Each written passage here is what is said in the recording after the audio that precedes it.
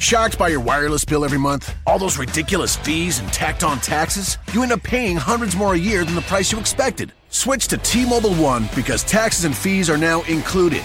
Right now, for just $100 a month with AutoPay, get 2 lines of unlimited data. That's 2 lines for $100, all in, all unlimited. Don't wait. Hurry to a T-Mobile store to switch and start saving hundreds today.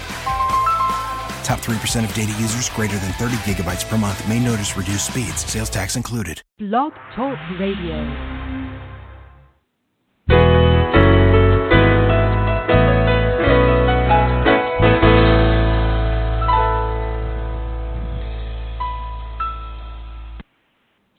Good morning, everyone. This is Johnny Tan, author of From My Mama's Kitchen, Food for the Soul Recipes for a Living. Welcome to From My Mama's Kitchen Talk Radio Show. My guest for this morning is Ellen Ted. She is an internationally known clairvoyant counselor who has been teaching and counseling for more than 30 years. Her work has been supported by the Edgar Cayce Foundation, the Marion Institute, Deepak Chopra, Child Spirit Institute, and the Institute of Noetic Sciences. Ellen and I will be discussing her latest book, The Infinite View, a guidebook for life on Earth. Good morning, Ellen. Welcome to From My Mama's Kitchen Talk Radio. How are you doing this morning? Oh, I'm doing wonderful. Thank you, Johnny. Glad to be with you. It is a pleasure to have you on the air with me.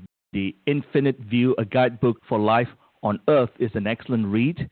The awesome insights are eloquently shared with grace. And to me, this is a beautiful, beautiful spiritual memoir. So congratulations. Thank you. Let us start by getting to know you a little bit better. Please give us a quick walkthrough of your life from childhood to the present moment. Well, that's a big question. Well, when I was a child, I was considered a sensitive child.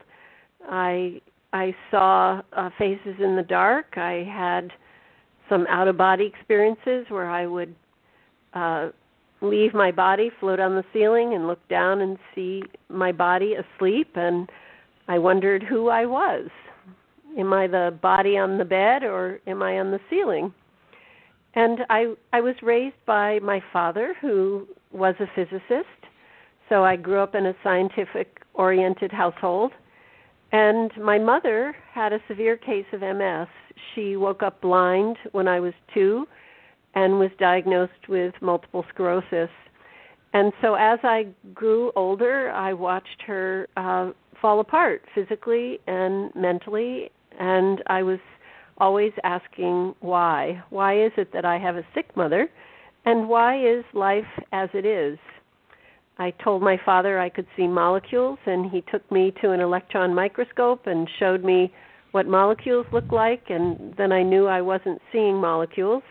What I was seeing was energy, etheric energy. But no one around me seemed to understand what I was talking about. So I felt a lot of confusion as a child. I was often overwhelmed by my sensitivity. I would pick up on the feelings of my teachers. But I always felt loved, and I had a brother who took me under his wing, and so I had a very fun childhood in the midst of my sensitivity and my mother's illness. But as I grew older, I couldn't really just plug into life without a deeper understanding of its meaning. I was naturally philosophical. And when I was 17, my mother died, and when I was 19, she came back and talked to me. And it was a very dramatic experience. And basically her message was, do not mourn for me. I chose what I endured to learn compassion for those who suffer. And she said, no matter how things appear, if you look deeply, you will see there are always reasons and there's always justice. And then after that, it was really like a veil was lifted, and I stopped fighting my natural sensitivity, and I started to see people's previous lives, including my own, which helped me to piece together why our lives are as they are. And I started being trained also by magnificent beings in the spiritual world. They said, we will teach you how to be a sensitive in an insensitive world. And they did. And so then eventually, after about 10 years of training, I started to teach others what I've been taught. Very interesting. Was there someone in your family tree that has these wonderful gifts? Well, I didn't know about it actually until just a few years ago. I learned that my aunt, my mother's sister, had done readings for people, and she was so accurate that it scared her, and she stopped. I also heard stories from my father that he had precognitive experiences. He said he knew we were going to move to Amherst, Massachusetts, way before we did. He also told me that when he would start a research project, he would begin by listening to classical music, which I think was his inspiration and his form of meditation. And then he said ideas would be given to him that he knew came to him instead of from him. And so he then would go to the library to research them. So he had his own experiences. I really think everyone has access to the spiritual world in one way or another. Yeah, sometimes just in the shower, people get an insight, and it isn't theirs. It comes to them.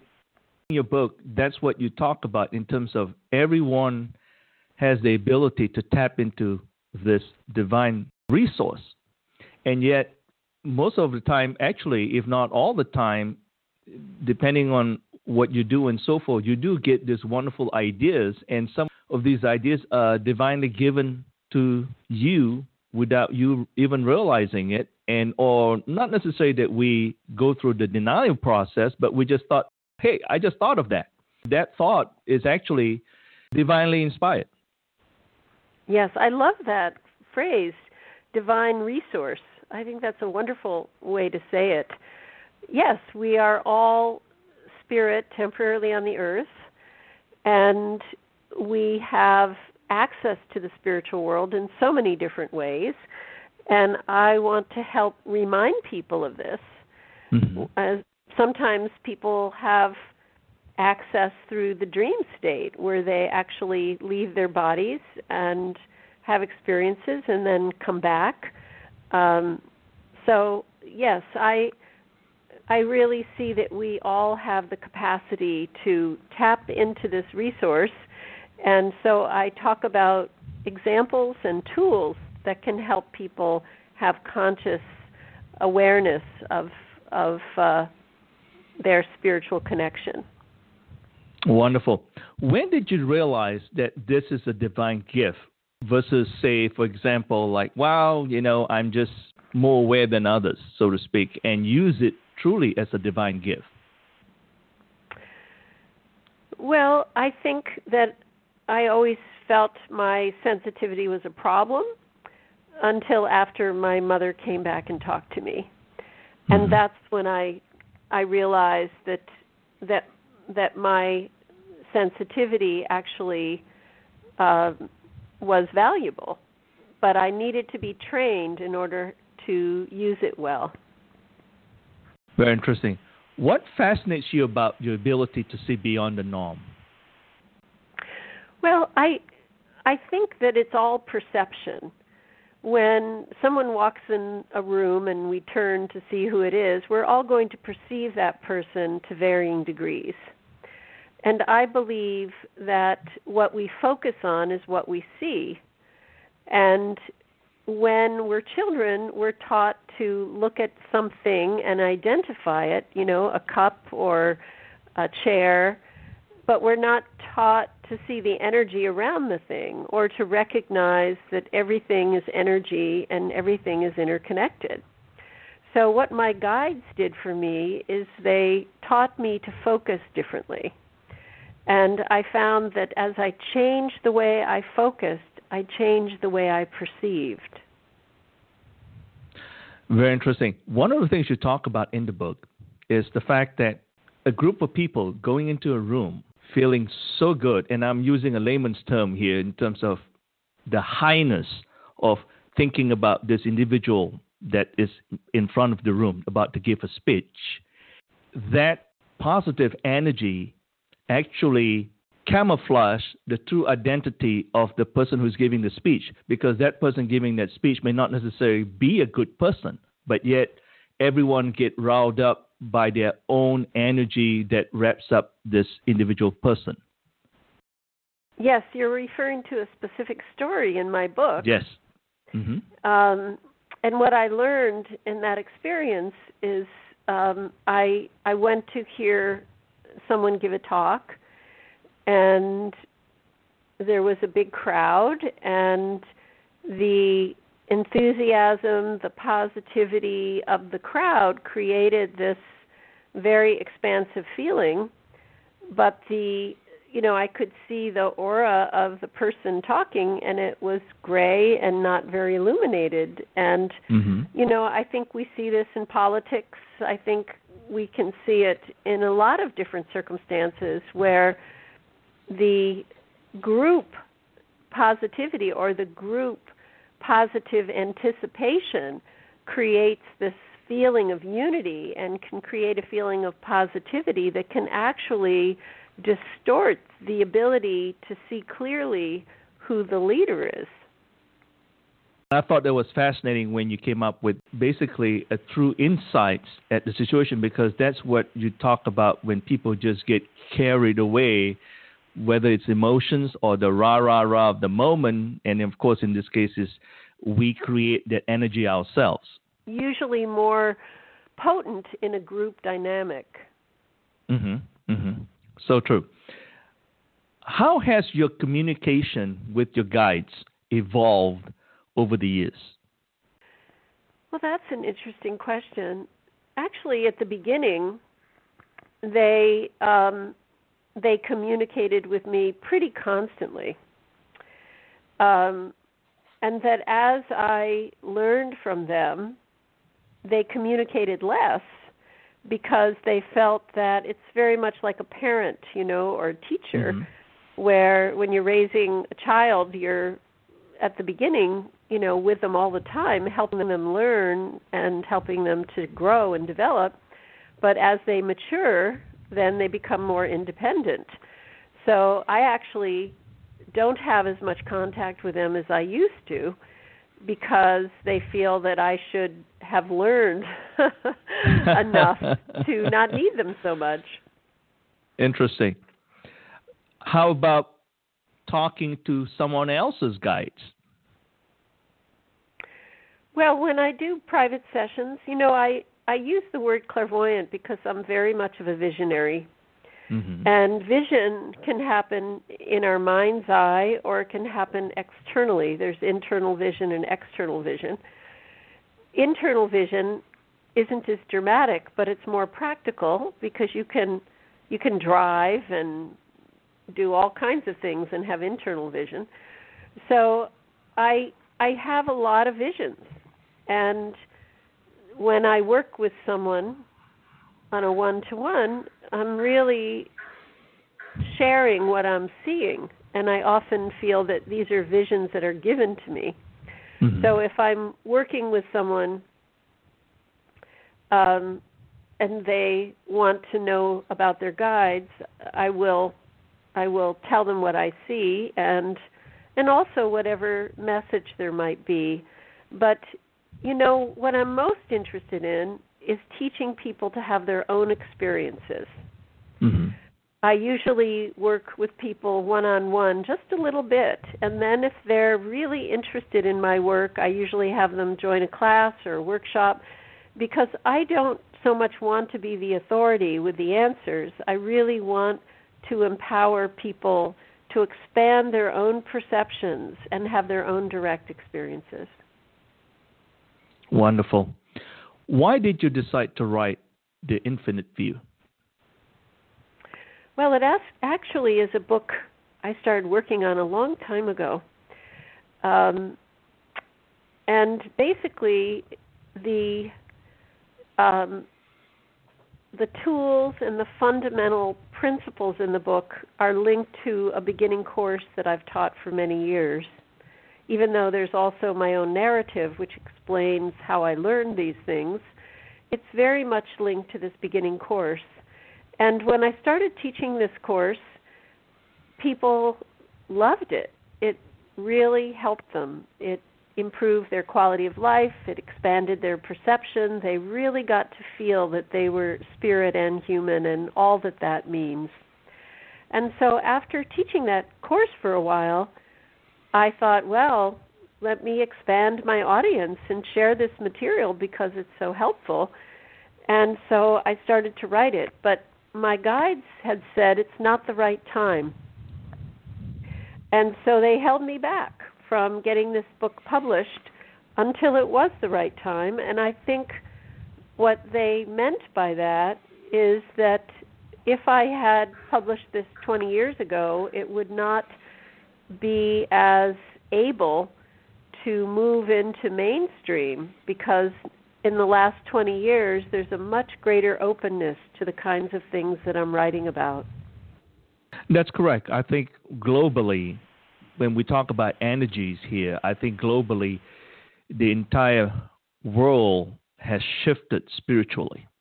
Yes. Now, whether it's by design or by things that just happens, whatever that is, it is a good move in a way, but unfortunately certain circumstances that sort of nudge the energy towards spirituality may not necessarily be what it is, but unfortunately like war and death and sorrow and so forth, that people tend to start looking into spirituality for answers.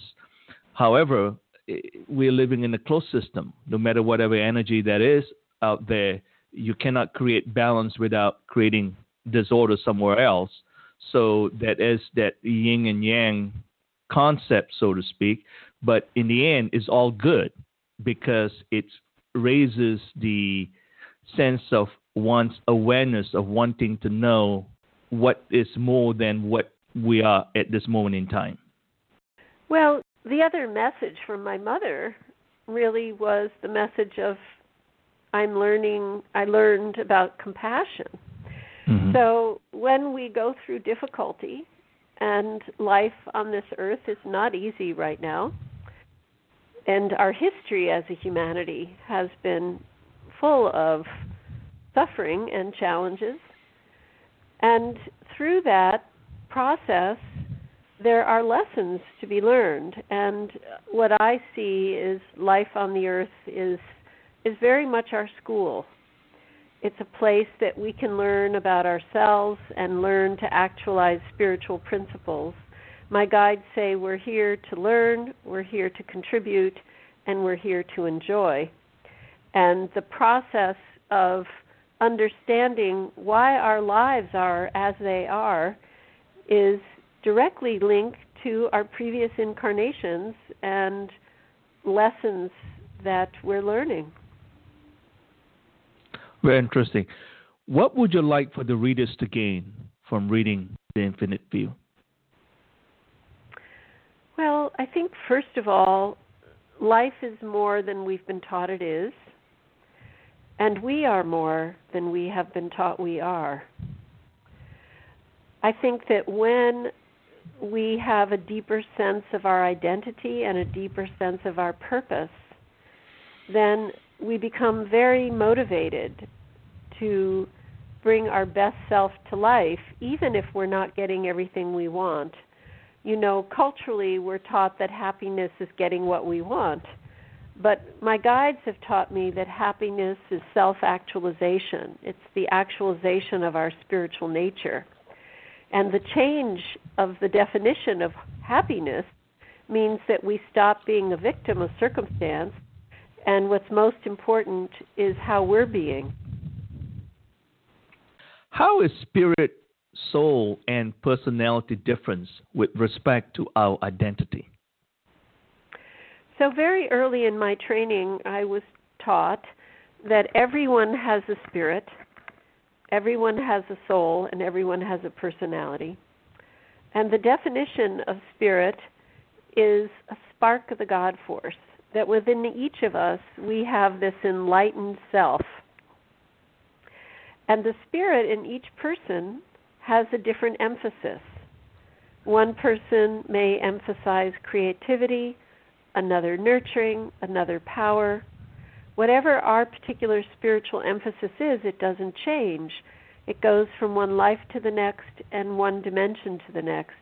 I remember once I was told that our spiritual emphasis is our particular instrument in the orchestra of life. And then over the spirit is our soul, which is the container of the spirit. And it allows the spirit to have individuality and animation. The soul is very complicated where the spirit is simple. The soul contains all of our past life patterns, traumas, talents, and skills that have accumulated through all of the many lives we've lived. And in the soul, there's a concept called first error, or the original attitude that was not in harmony with our spiritual nature. This is our deepest lesson. And when we incarnate, we're guided towards circumstances that bring it up so we can work on it. And then the personality is over the soul, and the personality is influenced by genetics, conditioning from parents, society, and education. This is where typical psychology stops, so nature and nurture. And then my guides and my own experience adds past life influences and influence from our spiritual essence. And then the fulfillment comes from bringing the spiritual essence into the personality level. They say is our two biggest challenges are past life fears and traumas that are not resolved yet, and cultural conditionings that obscure our true nature. So that's a lot of words, I know, but it's the basic cosmology that I've been taught. It's very interesting because what I gather from it is spirit is universal. You and I all connected to the spirit side of the equation. And then you have the soul, which is my own spirit have endured over the many past life, the accumulation of things that I've known and experienced. And then finally, personality is the present moment, what I'm going through right now as a human being in this lifetime. Influenced by all these different factors. Yes, so true. You know, I think it's so interesting. You can see siblings in the same family who are very different. Same genetics, same environment, but different souls, different past lives, and different spiritual nature. Very interesting. By the way, you're listening to From My Mama's Kitchen Talk Radio. I'm Johnny Tan, your host, and my guest for this morning is Ellen Tad. She is an internationally known clairvoyant counselor who has been teaching and counseling for more than 30 years. We are discussing her latest book, The Infinite View, a guidebook for life on Earth. Ellen, what is inner first error and outer first error? I know you had mentioned something about first error in your previous answer to the question, but what are these things? So first error is the original attitude that was not in harmony with our spiritual nature. In Christianity, they talk about original sin, but my experience is it's just not the same for everyone. We have our own brand of imbalance, our own brand of fear and confusion. And as I've traced people back in their reincarnation process, I've found that sometimes the original fear or imbalance has to do with an internal feeling about oneself, a feeling of inadequacy or a feeling of feeling internally unsafe, where other people have what I call an external first error, where the original imbalance is more about being reactionary to how others are. So internal first error is a negative response to how we are. An external first error is a negative response to how others are. Very interesting. How does the spirit heal the soul? Well, it's a phrase from my guides, the spirit heals the soul. And what they mean is that within the spirit there are fundamental principles that hold life together, such as love, compassion, wisdom, harmony, acceptance. There are many fundamental spiritual principles. And they say the way that you can know a fundamental spiritual principle is you cannot have too much of it. You cannot have too much love or too much balance or too much compassion. But you can have too much generosity. So that isn't what they mean by a spiritual principle. If you can have too much of it, it's not universal. So they say that the spirit is made up of these universal principles, and the more we feel them, express them, manifest them, the more we heal. The more we heal past life fears and traumas, the more we heal our soul and help it to evolve. So they're very interested in the idea of integrating spiritual principles into our everyday life. That pretty much is sort of awareness, I guess. It's awareness and also the power of decision-making to make wise choices. Like, for example, someone can, love their child very much, but then give them way too much candy for their health. So I see that feeling of love is there, but the manifestation of it, the loving action is not there. So the process of integrating the feeling with the manifestation is key. What is attunement? You talk a lot about attunement in your book. Yes, attunement is the word I use and have been taught to explain the ability to align our conscious mind with spirit.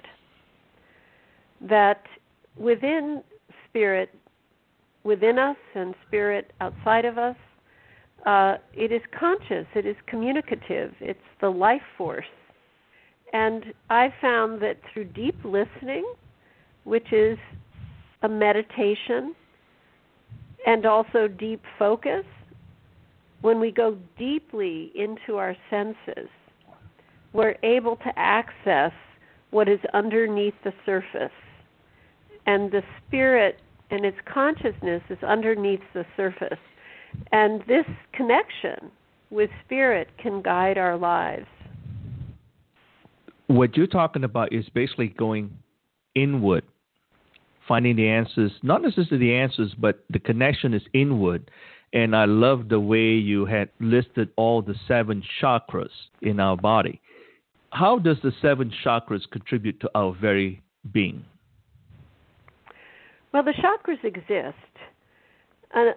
All the organs in our body functioned in their proper way before people understood anatomy and physiology. Chakras function whether people understand them or not. They're in the energy body, the etheric body. And so just as our organs can be harmed or helped depending on our behaviors, our choices, we've learned that if we exercise, it helps keep our heart strong. Well, each chakra has a role to play and can be harmed or helped depending on our behavior and our choices. So I became quite interested in the chakra system as a way to understand human behavior. I didn't read about them. I just watched them for a couple of decades, and then I wrote a little book called The Wisdom of the Chakras. And so for me, understanding the chakra system is wonderful. It's like a checklist in understanding human development, our own and others.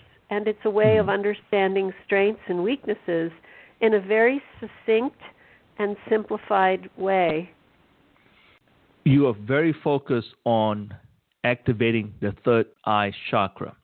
Why is that important? So the third eye chakra, which is located in the middle of the forehead, is the center of wisdom. It's the center of spiritual perception. It's the center of good decision making. And I've found that how we perceive informs how we feel. My guide once said to me, "Do not follow what you feel. Feelings come from many places. They can come from fear, they can come from clarity, they can come from the opinions of others." And so the third eye is the center of clear perception, and they say that when you focus out of the third eye, the clarity of the third eye informs our emotions. So I call this the kingpin of the chakra system.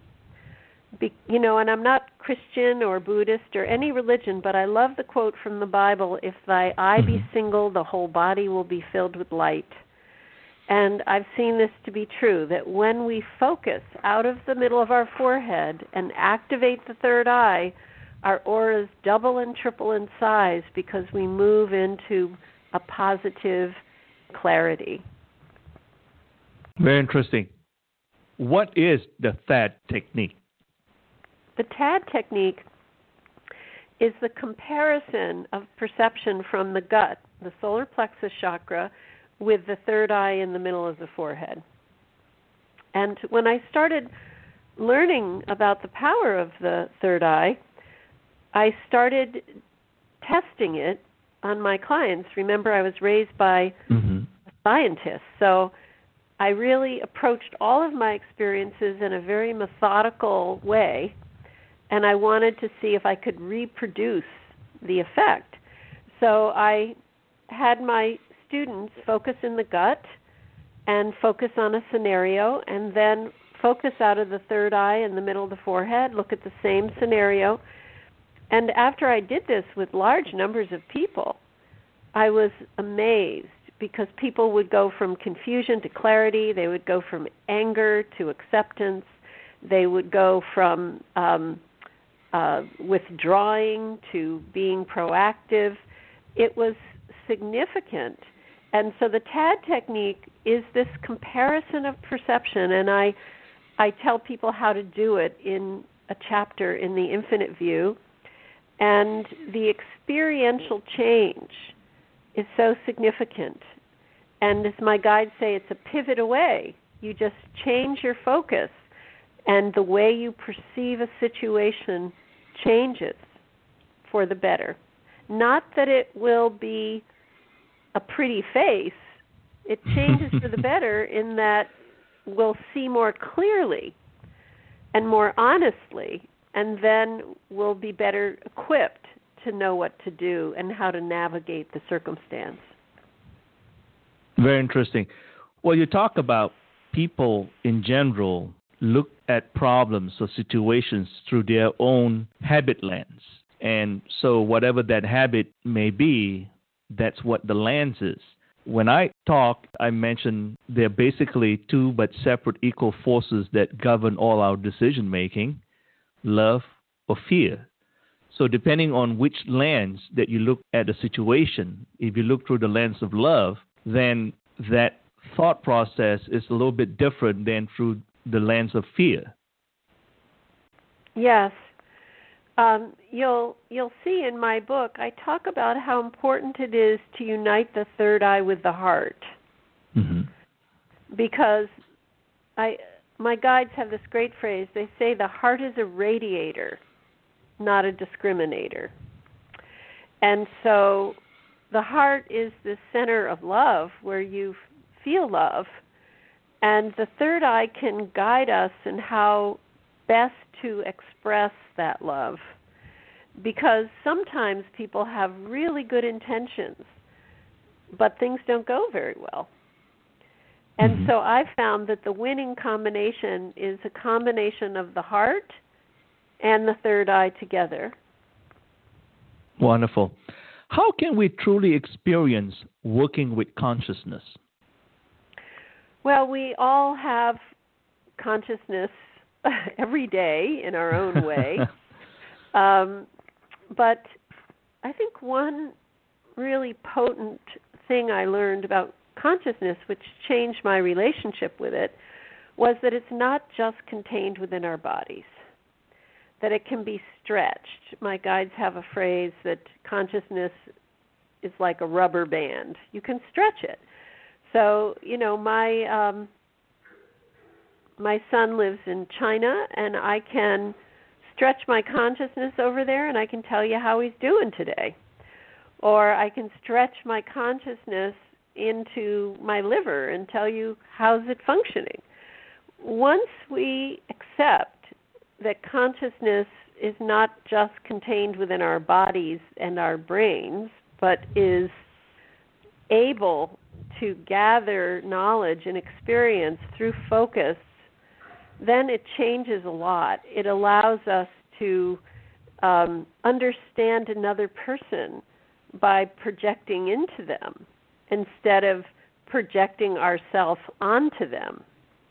I love the concept of projecting our consciousness to our loved one. That's one of the things that fascinates me because I have loved ones living abroad. My sister still lives in Malaysia, and I'm here in the United States. So how does one truly experience that? Well, when I teach this in my course, I start with a simple exercise where I'll put a piece of color fabric on the floor in the middle of the classroom, and I have people project their consciousness into the color. And people feel the quality of the blue. And then I'll put the fabric, which is red, and they'll feel the quality of the red. And so I try to bring people along gradually, that we can project our consciousness, kind of like throwing a fishing line into the water. Mm-hmm. Our consciousness can be thrown.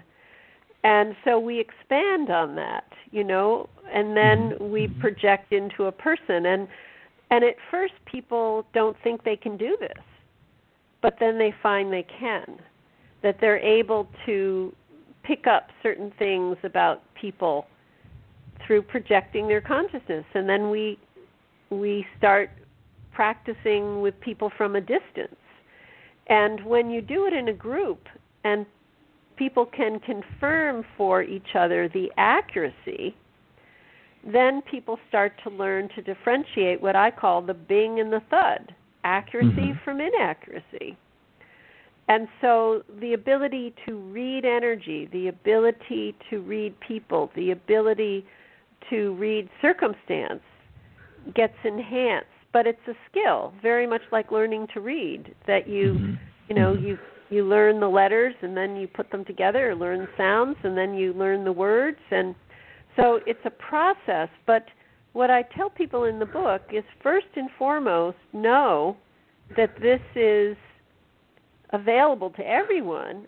And if we accept that our consciousness can do this, then you start experimenting with it. Very interesting. It reminded me of what one of my moms told me. She said, do you realize that at any given time in our atmosphere, like right now, the air that we can't really see, has thousands of sound waves, broadcasts, and so forth. And frequencies, yes. That's correct. That's the word, frequency. The question is, do you have your antenna dialed up or dialed down to pick up that frequency? Well, when I first started having experiences, in my early 20s, I was overwhelmed by everything because I was picking up on so much and I was indiscriminate.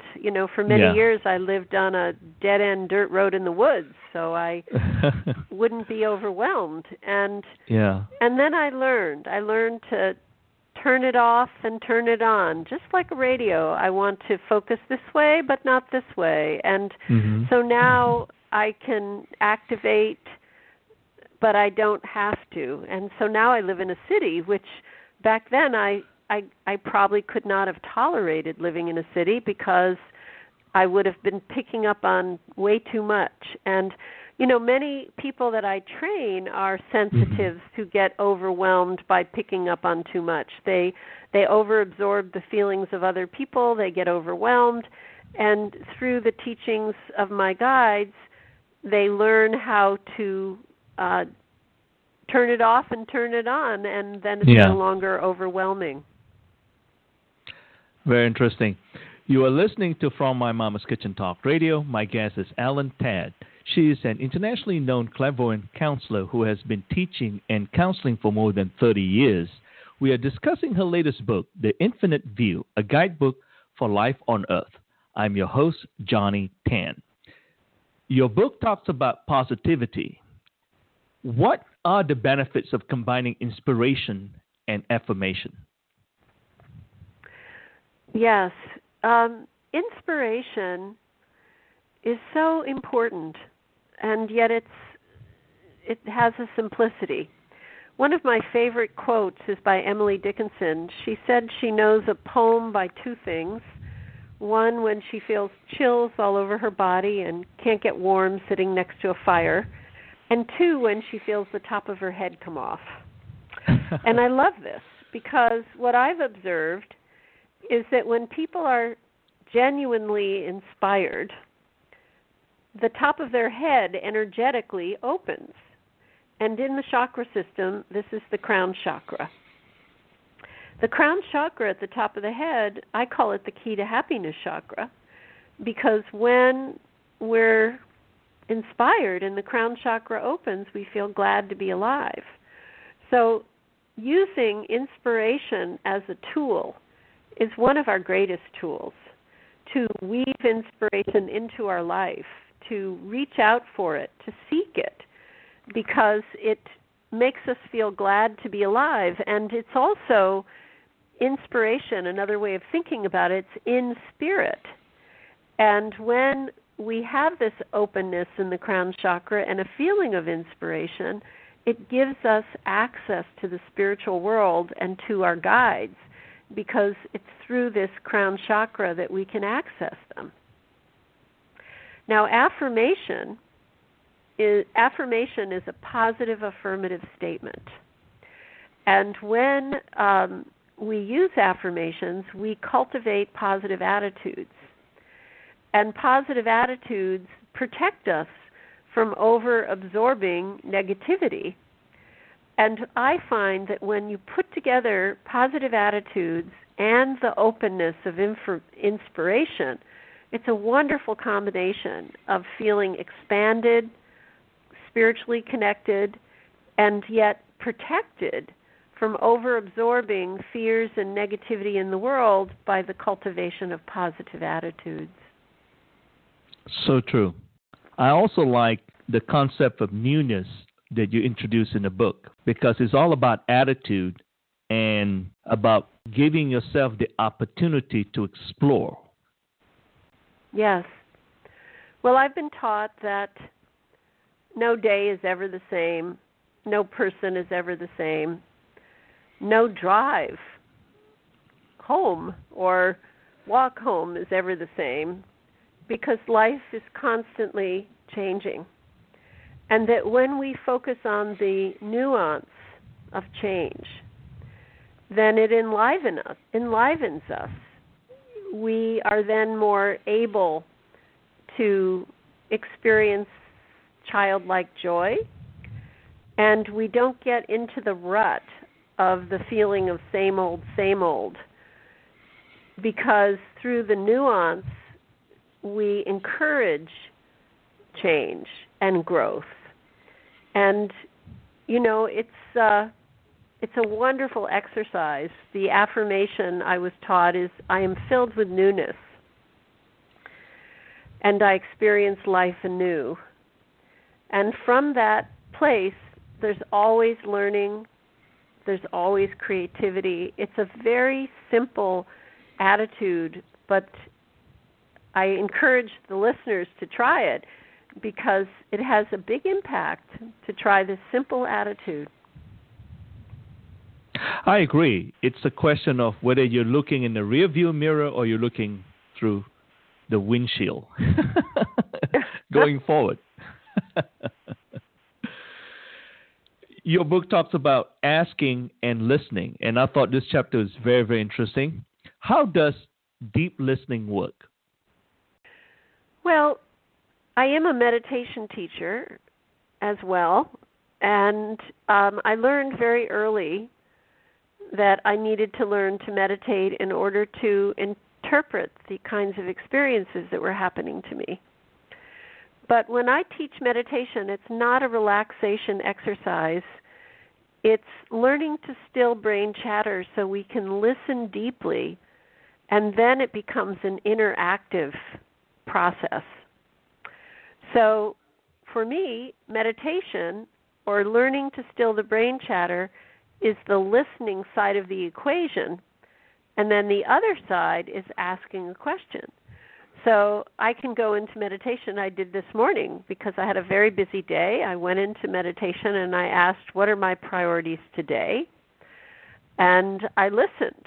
And then I knew what to focus on so that I didn't feel overwhelmed or stress, because the process of determining my priorities came from a state of deep listening.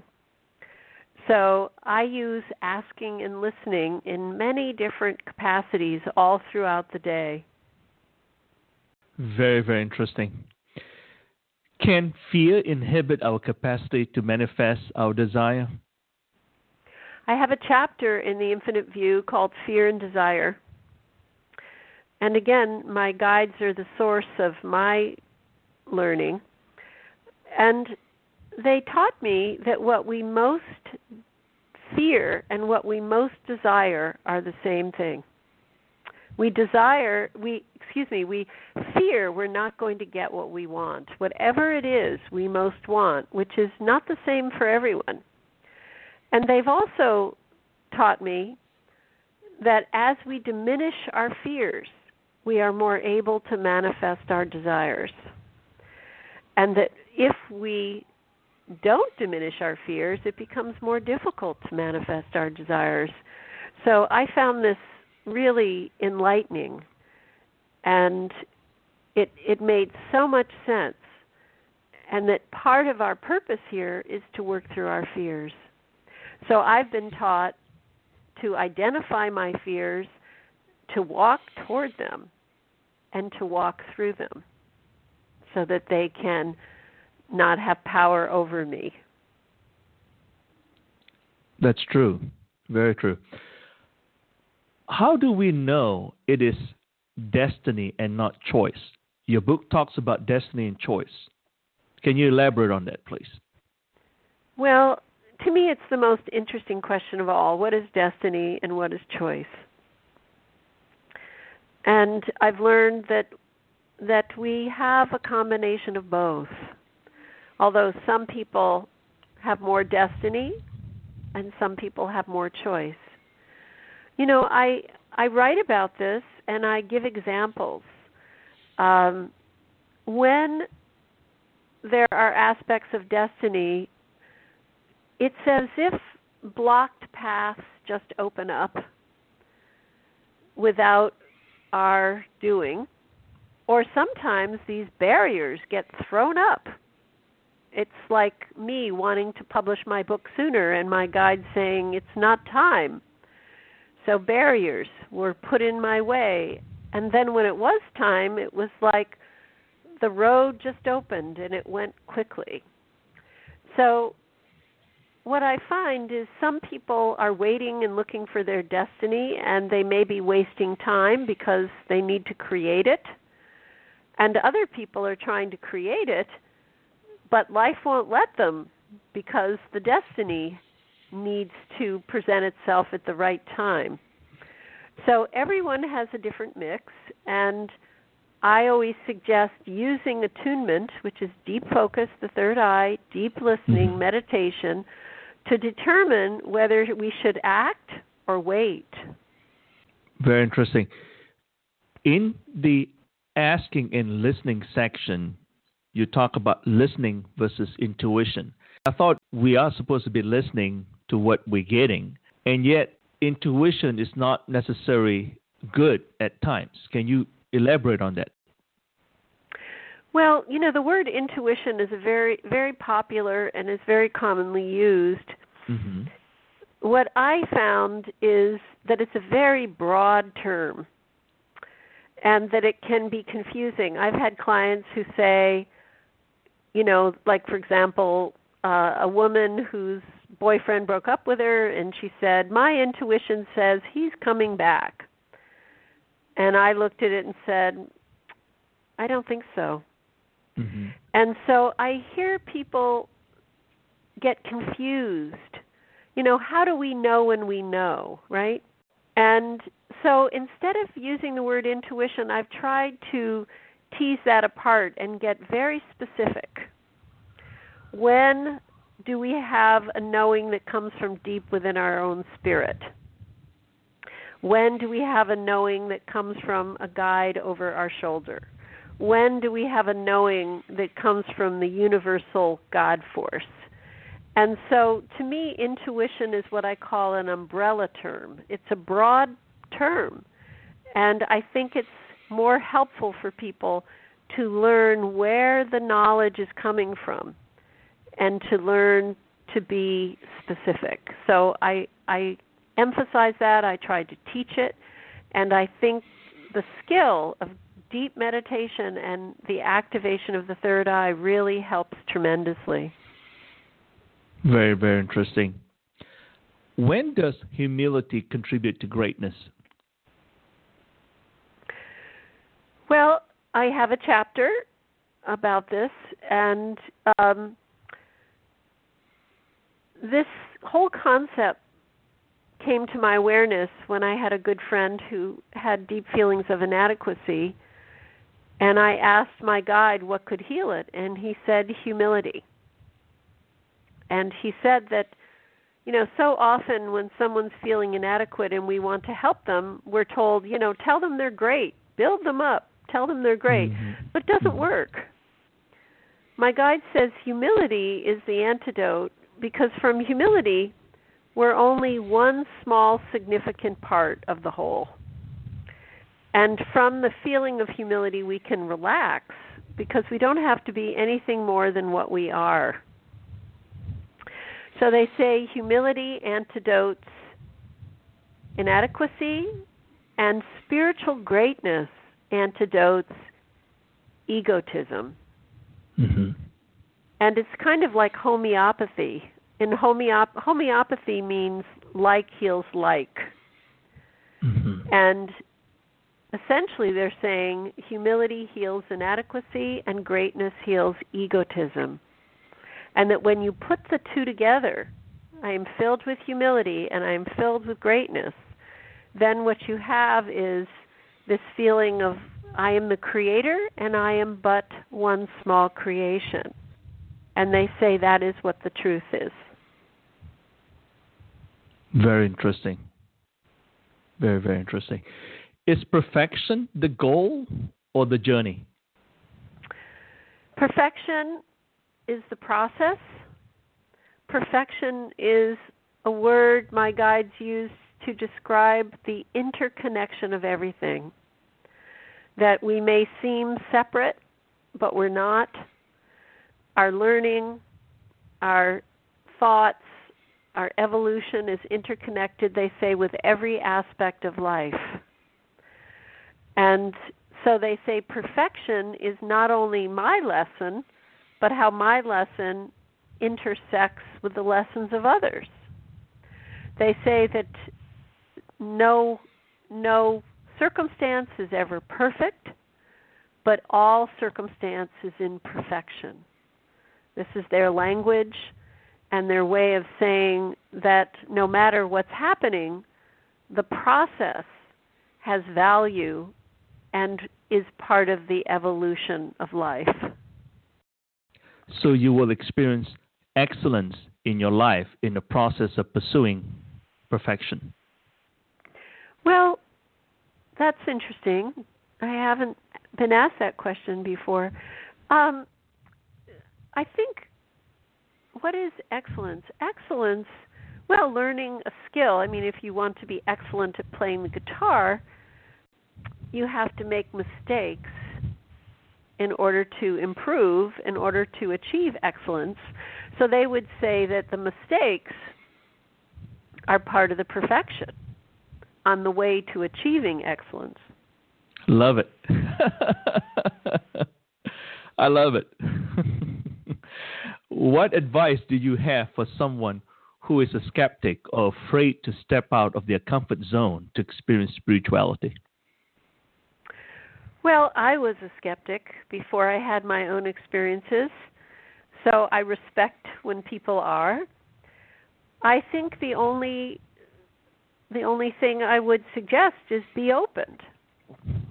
Be opened and let life reveal itself. I think that when people learn to meditate, they have new experiences. So be opened, and everyone will learn in that process. I think it's when we become rigid, closed-minded, that the growth process gets stunted. I feel like I'm always learning. I'm a teacher, but I'm definitely a student. Where can someone go to get more information about you, buy your books, and attend your classes and workshops? So my book, The Infinite View, is available online, Amazon, Barnes & Nobles, sold where books are sold. My website is ellentadd, TADD, 2Ds.com. And right now I'm spending time promoting my book, but I will be teaching more in the future. And so I have an event page on my website. And so I look forward to getting feedback about The Infinite View from people who read it, and seeing whether the material in the book is helpful, as I hope it will be. Wonderful. By the way, we're coming close to the end of the hour. Since our show is about people, family, and living life, would you like to share a recipe for living with our listeners this morning? A simple recipe? Well, I go back to everyone is here to learn, to contribute, and to enjoy.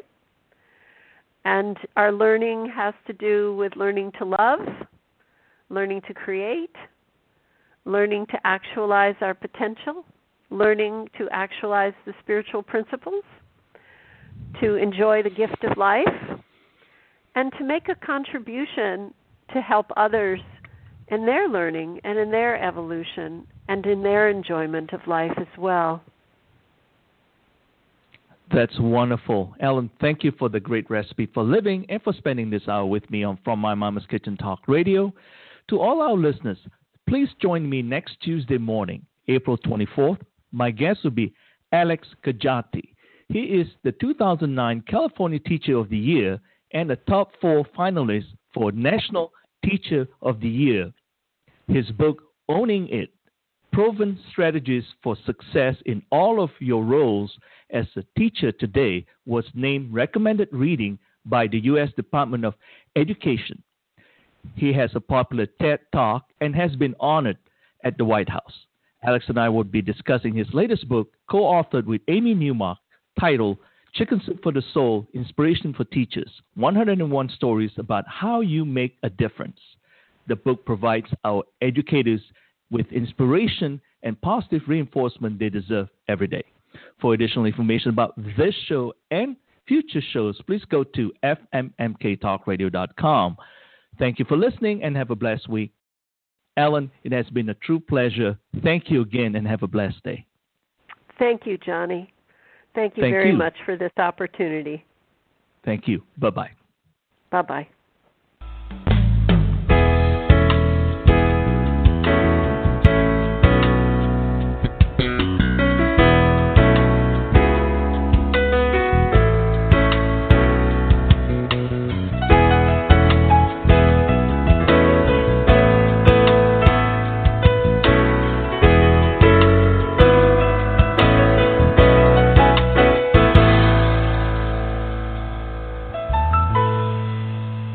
Okay, keep your eyes closed. Okay. I want to show you my first ever painting. All right. Okay. Open your eyes. Oh, that's a lot of colors and shapes. So be honest. What do you think? Well, I like how if you switch to Geico, you could save hundreds of dollars on car insurance. Oh, yeah, that's true. Yeah. Here, why don't I hold your paintbrush while you call them? Geico, because saving 15% or more on car insurance is always a great answer. Shocked by your wireless bill every month? All those ridiculous fees and tacked-on taxes? You end up paying hundreds more a year than the price you expected. Switch to T-Mobile One because taxes and fees are now included. Right now, for just $100 a month with AutoPay, get 2 lines of unlimited data. That's 2 lines for $100, all in, all unlimited. Don't wait. Hurry to a T-Mobile store to switch and start saving hundreds today. Top 3% of data users greater than 30 gigabytes per month may notice reduced speeds. Sales tax included. Hello, it is Ryan, and I was on a flight the other day playing one of my favorite social spin slot games on ChumbaCasino.com. I looked over at the person sitting next to me, and you know what they were doing? They were also playing Chumba Casino. Coincidence? I think not. Everybody's loving having fun with it. Chumba Casino is home to hundreds of casino-style games that you can play for free anytime, anywhere, even at 30,000 feet. So sign up now at ChumbaCasino.com to claim your free welcome bonus. That's ChumbaCasino.com and live the Chumba life. No purchase necessary. VGW. Void where prohibited by law. See terms and conditions. 18+.